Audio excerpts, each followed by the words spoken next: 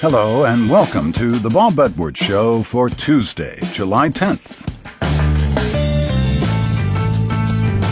A few weeks ago, I entered the Medicare chapter of my life, but hey, 65 is the new 64. Today I'm talking with Mark Wexler, whose new documentary film titled How to Live Forever is a poignant and often hilarious view toward putting off the inevitable. It's worth watching just to meet 101-year-old Buster, the chain-smoking, beer-drinking marathon runner. Loss of life and companionship is a theme for Mary Chapin Carpenter's 12th studio album.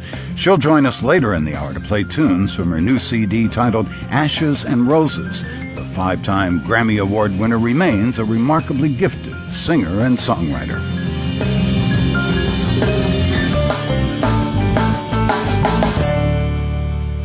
Mark Wexler is a documentary filmmaker who's bounced from subject to subject. There was a first-person look at matchmaking, a behind-the-scenes look at Air Force One, and a personal portrait of his difficult and accomplished father, the cinematographer Haskell Wexler.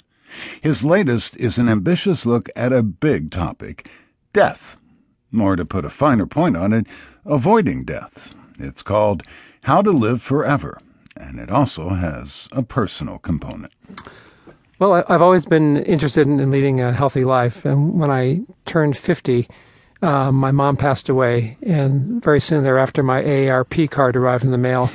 And I suddenly thought, is this it? You know, is my life going to be over in just a few years? Maybe I can pack a few more years in. So that sort of set me off on a journey all over the world, looking to see how I might live longer, if not forever. Was the film initially more about your mother, her life, and your memories of her? Well, my last film before How to Live Forever was a film called Tell Them Who You Are, which was about my father and our relationship.